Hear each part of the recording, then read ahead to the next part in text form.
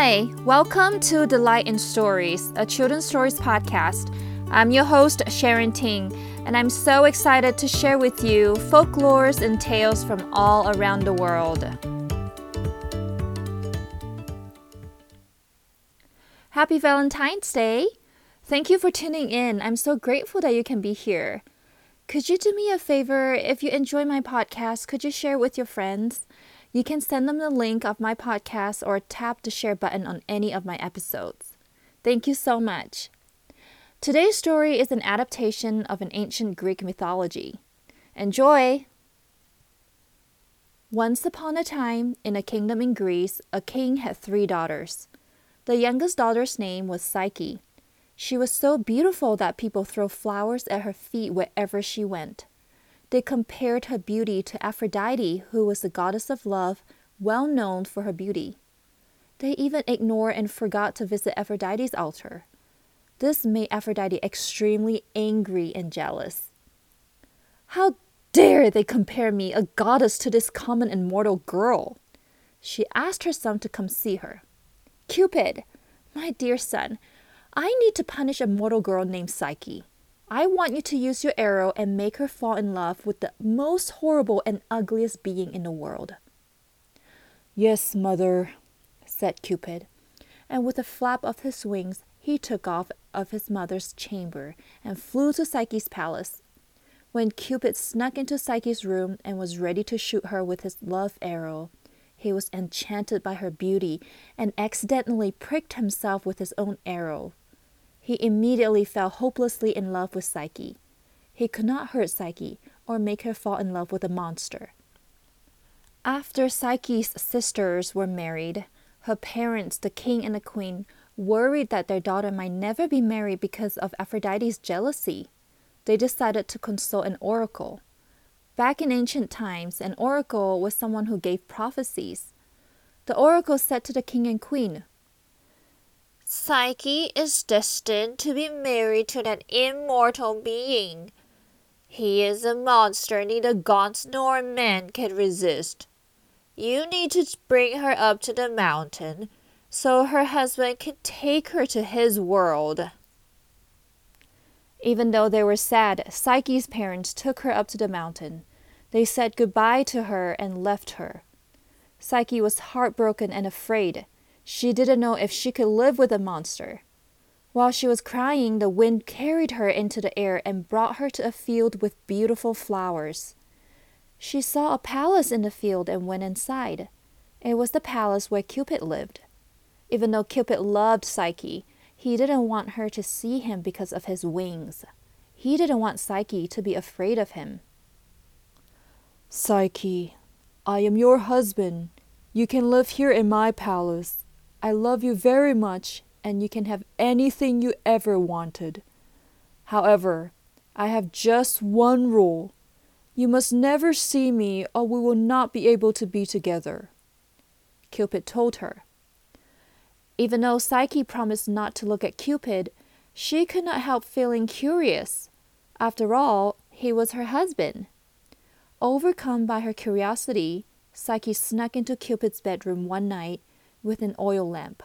She wanted to take a peek at Cupid while he was asleep. She came to his bedside and held the oil lamp over his head. She saw how handsome Cupid was. She also was surprised to see his wings, but she was not afraid. She realized that her husband was Cupid, the son of the goddess Aphrodite. All this time she had thought that her husband was a monster because of what the oracle said. Psyche's hand trembled and a drop of oil fell on Cupid's face. He awoke to find Psyche looking down on him. You promised to never look at me. Now that you know who I am, I must leave. With sorrow, Cupid spread his wings and flew away. Psyche was filled with sadness and regret. She didn't know if she would ever see Cupid again, but she wanted to find him. She loved Cupid because he was kind and gentle to her. So she went to the temple of Aphrodite and prayed to her for help. Aphrodite was still jealous at her and she pretended to help. You have to prove your love for Cupid before you can see him again, Aphrodite gave Psyche very difficult and impossible tasks. First, she needed to sort the grains in a storehouse full of wheat, millet, seeds, and barleys. Then she had to obtain the golden fleece from the back of every sheep by the river. Psyche didn't know that while she was sorting the grains, Cupid had sent a colony of ants to help her. She also didn't know that Cupid sent help when she was collecting the fleece so she wasn't attacked by the angry ram. After those tasks were done, Aphrodite told Psyche that her last task was to retrieve a box full of magical beauty supplies from the goddess of the underworld. Aphrodite said, "The magical beauty supplies can make you more beautiful than you already are, so Cupid would fall helplessly in love with you again." Psyche knew it was an impossible task because no mortal could go to the underworld and return alive. But she knew she had to do it to show her love for Cupid. She would have to die in order to enter the land of the dead. Just as she was feeling sad and scared, she heard a voice speaking softly in her ear. "Psyche, the place that you are going to is very dangerous. But if you follow these rules, you will be safe and return alive. First, you need a coin for the toll to the underworld. Second, bring 3 pieces of sweet bread to give to the 3-headed dog you will meet. Third, don't eat anything, not even a single seed. And lastly, once you find a box, do not open it or look inside. Bring it back to Aphrodite." The voice led her to a cave that led to the underworld. Psyche convinced the ferryman with the coin she prepared to take her to and back from the underworld.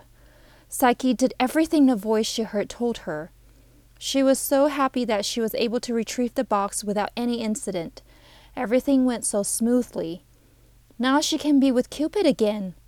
While she was waiting for Aphrodite to appear so she could give the box to her, Psyche looked at the box and felt really curious about what was inside.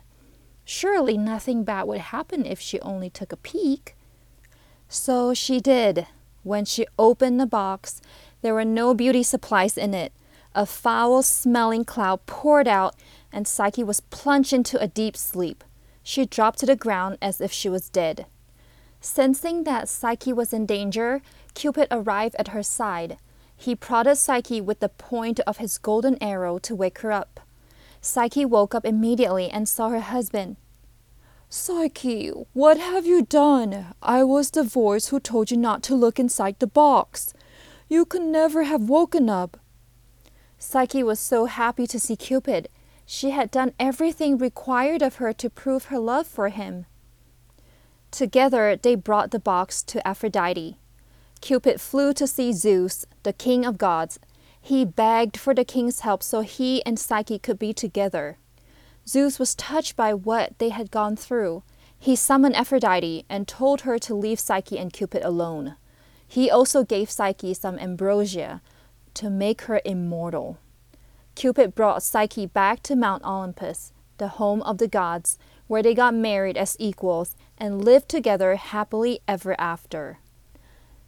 The end. The love story of Psyche and Cupid is an adaptation of a Greek myth, written and read to you by me, Sharon Ting. Thanks for joining me for some children's stories from around the globe. Please subscribe to our podcast and help us grow by sharing our podcast with your friends and family with young children. See you again soon!